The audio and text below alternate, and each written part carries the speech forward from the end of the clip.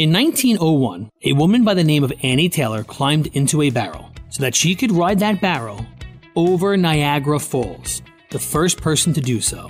The reason for her crazy endeavor? She was struggling to make ends meet, and she was hoping for fame and financial security. It's Ryan from United Faith Mortgage, a faith and family mortgage team that tries to improve your financial outlook without having to ship you over a 170-foot waterfall. Our mortgage team happens to be an arm of a bigger company who is a direct lender, which means our company gets to use its own money and make its own decisions within its own walls. There's no middleman. This advantage often allows us to get you a better rate, which can save you monthly and lifelong money through a refinance, or help you with a cash-out refinance, cashing out some of your home's equity to use for life. We are United Faith Mortgage. United Faith Mortgage is a DBA of United Mortgage Corp., 25 Melville Park Road, Melville, New York. Licensed mortgage banker. For all licensing information, go to nmlsconsumeraccess.org. Corporate NMLS number 1330. Equal housing lender. Not licensed in Alaska, Hawaii, Georgia, Massachusetts, North Dakota, South Dakota, and Utah. Joining us right now is our good friend Chris Fabry. He's an award-winning author and radio personality who hosts the daily program Chris Fabry Live, which you hear right here on 88.9 Moody Radio. Now, you might not know that he's a graduate of the W. Page Pitt School of Journalism at Marshall University. He's a native of West Virginia, and he likes me best. Now, Chris and his wife Andrea live in Arizona and are the parents of 9 children. Chris, great to have you back with us on Mornings with Tom and Tobby. Well, I'm going to say hi to Tobby first because I like you best, Tom. Right? Cool. Hey, Chris. Tobby, it is great to hear your voice. Thank you for waking up early in the morning every day that you guys do this and encourage us and get a smile on our face and not have to have the scrapers. I'm glad for that this morning. Yeah, absolutely. And Chris, we're going to be talking to you this morning about your latest book, which actually drops today. It's called Saving Grayson. And let me ask you this from kind of an author's perspective, because good stories always have this character that finds themselves in trouble. What's the trouble for Grayson? Jerry Jenkins would tell me this: get your character in terrible trouble from the very beginning. And the book opens with Grayson in his garage, and he's wearing his boxer shorts and nothing else, and he's got a nail gun in his hand, and he doesn't remember why he's there. And so he's in terrible trouble. They're taking away his tools. They're taking away his VW bus that he has been restoring, that he can't get to work. And his mind is going, his memory is going, but there's part of Grayson that is still there. And so I wanted to focus on the family, reached out to 3 of us authors, Tamara Alexander, Angela Hunt, and me. And I said, I want to deal with the Alzheimer's journey because there's so many people who are walking that trail and feel alone and feel an awful lot of angst with it because it only ends one way and it's not good. And so that's the terrible trouble. How do you find grace and peace and mercy in the middle of this horrific disease that is going on in the person that you love? And so I ran down, it's been 3 years running down that hole, and I feel like the story of Grayson is going to be good not only for the people who are walking that trail, but also their family members and their friends who are walking beside them, who may be keeping a little bit of distance. And this might kind of close that distance a bit. Wow. I know I really appreciate you tackling this topic. It is close to my heart as well. And I know so many people who are dealing with this in their own lives and extended families. Did you get a chance to interview lots of people on this who are going through it? Well, through the years, I've been able to do that. One is Mike Glenn, who's over in Nashville. He just retired from his church, and he wrote this book, Coffee with Mama. And it was all about, the hard things that happened with his, conversations with his mom. And I've talked with spouses. We've got a really good treasure trove of people who have walked down this trail. But the thing that was the impetus for me was, a good friend of mine. You remember what happened to us with our house in Colorado in 2008, 2009. Well, I did the program from a little pull-along trailer out in front of our house. it was Jim's trailer. Jim gave me his trailer. And so for a month, I did the show outside in this little trailer. I heard the crows going over the head. Well, Jim was diagnosed with early onset Alzheimer's just in the last few years, and he's been one of my great friends. And we sat down over fish and chips at a restaurant here in Tucson, and we're just talking about that and what's going to go on and what's going to happen in your family. And I just got back from the wedding of Jim's daughter, his youngest daughter, who used to knock on our door, ring the doorbell, and all you could see is the top of her head. Well, she just got married, and Jim wanted to walk her down the aisle. And he did, but his eyesight is going. He's shuffling a little more. He doesn't remember. He remembered me. Christopher, how you doing? But as they passed us, as Jim and his daughter passed us, she turned to him and said, "You're doing great, Dad." I could hear her. And the love that was there between the two, it was as close to this celebration of a wedding. It was as close to a funeral as I've ever gone. Because we were at the same time of this union, we're saying goodbye to Jim because he's not going to, be all quote unquote all here for very much longer. So it was just this, it tore my heart out to watch this, and at the same time to make that connection with him and to have him, tell me about your family. So there are things that he does remember, but if you ask him what he had for breakfast, he couldn't tell you. Wow. Thank you so much for just giving us some of that background as well. And I just want to know, Grayson is the main character that you've built around maybe your friend Jim and some others, but he's like an unreliable narrator because his memory is leaving. So what problems did you encounter in telling a story from the perspective of somebody that you can't always trust what they're saying? Well, in one sense, it set me free because he can say anything he wants. He can believe anything. He can believe anything he wants, and make it reality because that's his reality. The struggle is then if you see the people around him, the people who care about him, how do they deal with it? How do they keep from sending him into, despair every 10 minutes when he asks, a question about one thing or another? And this is what people who are dealing with Alzheimer's deal with all the time. A person, let's say, whose spouse has died, and they ask, well, where is he or where is she? You re-injure that person every 10 minutes by telling them the truth. And so you learn these coping strategies and mechanisms to allow that person to be comforted, but without telling them necessarily, she died 10 years ago, and re-injuring that person every time. You learn ways to move and breathe and kind of change around that person to keep them from some of the pain that they would inflict in them every time they ask the question. We're in a conversation with Chris Fabry right now. He has written a new book called Saving Grayson, and it tackles the issue of dementia and Alzheimer's through this character named Grayson. And Chris, I just wanted to ask you a little bit about our fact that as believers, just human nature really is to avoid suffering at all costs, right? That's one of the things that we try and do. But I wanted to have you speak to that because that's a theme that you tackle with this story.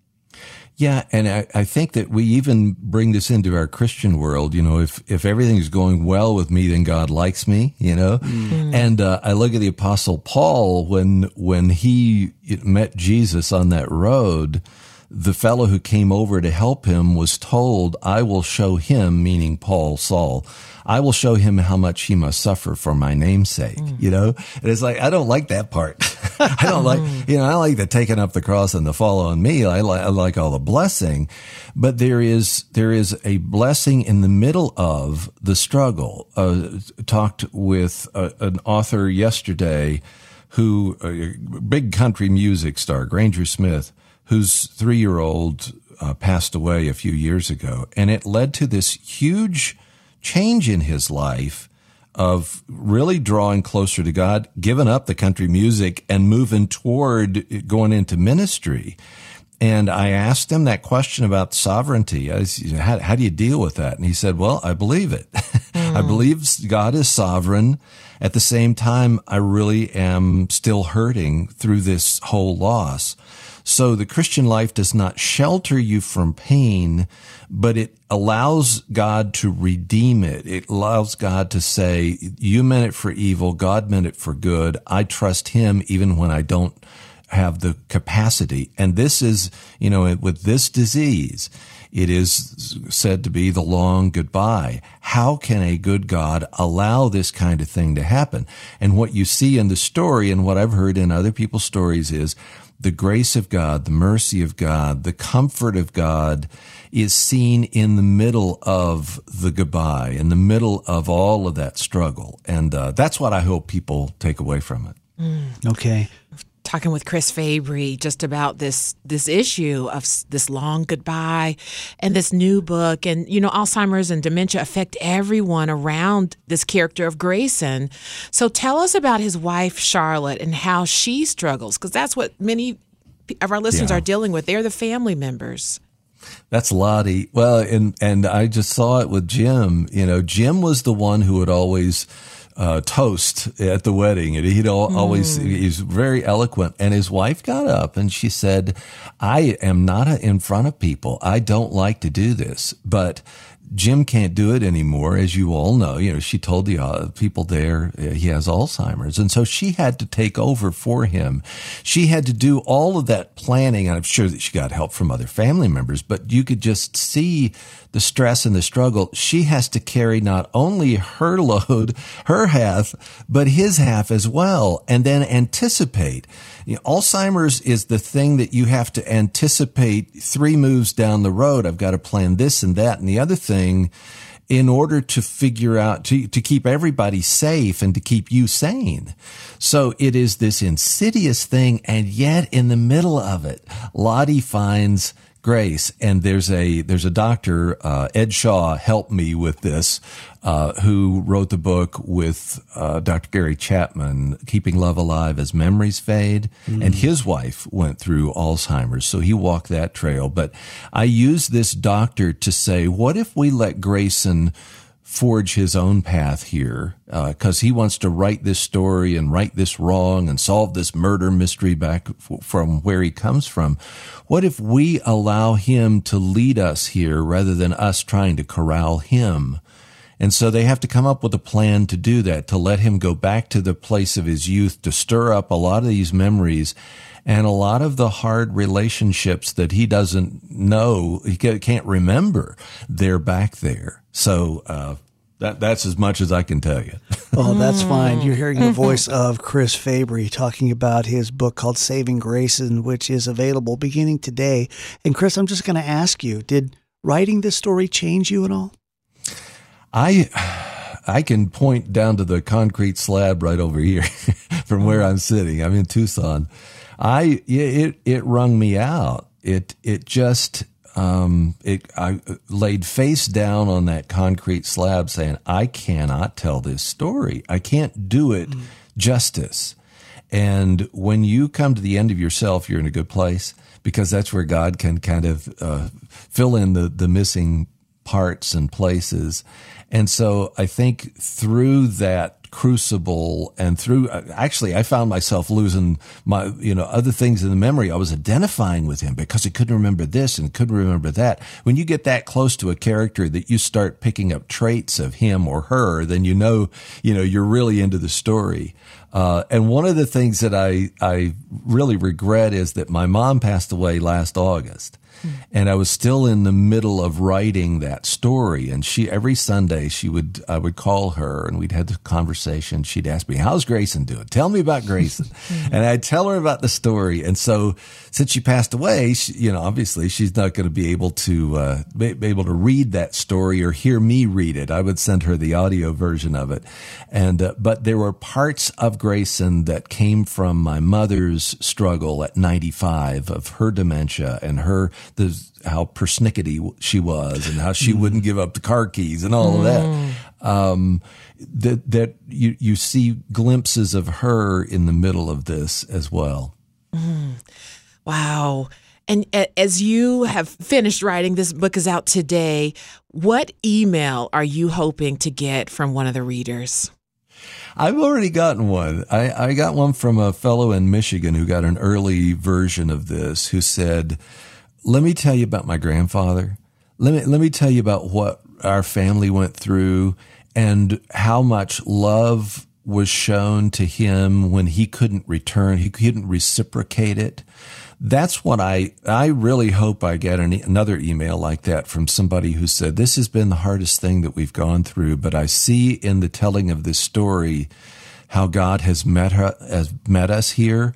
And I also hope I get the email from somebody who says, I've been keeping my distance from the family of, the person who's suffering, and I don't want to intrude, and I don't know what to say. And you know what?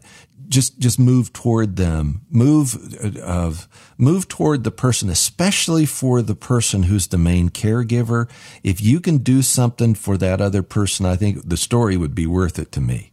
Wow, you're hearing the voice of Chris Fabry. And Chris, as we're wrapping up our time with you, I'm just going to ask one more question. It's actually part of the conversation you and I began backstage here before we went on the air, talking about how powerful fiction can be in stories like that, different than a true-to-life story. And you were starting to unpack that for me again, but you think that it has a way of actually getting in a little bit deeper. Could you share those thoughts?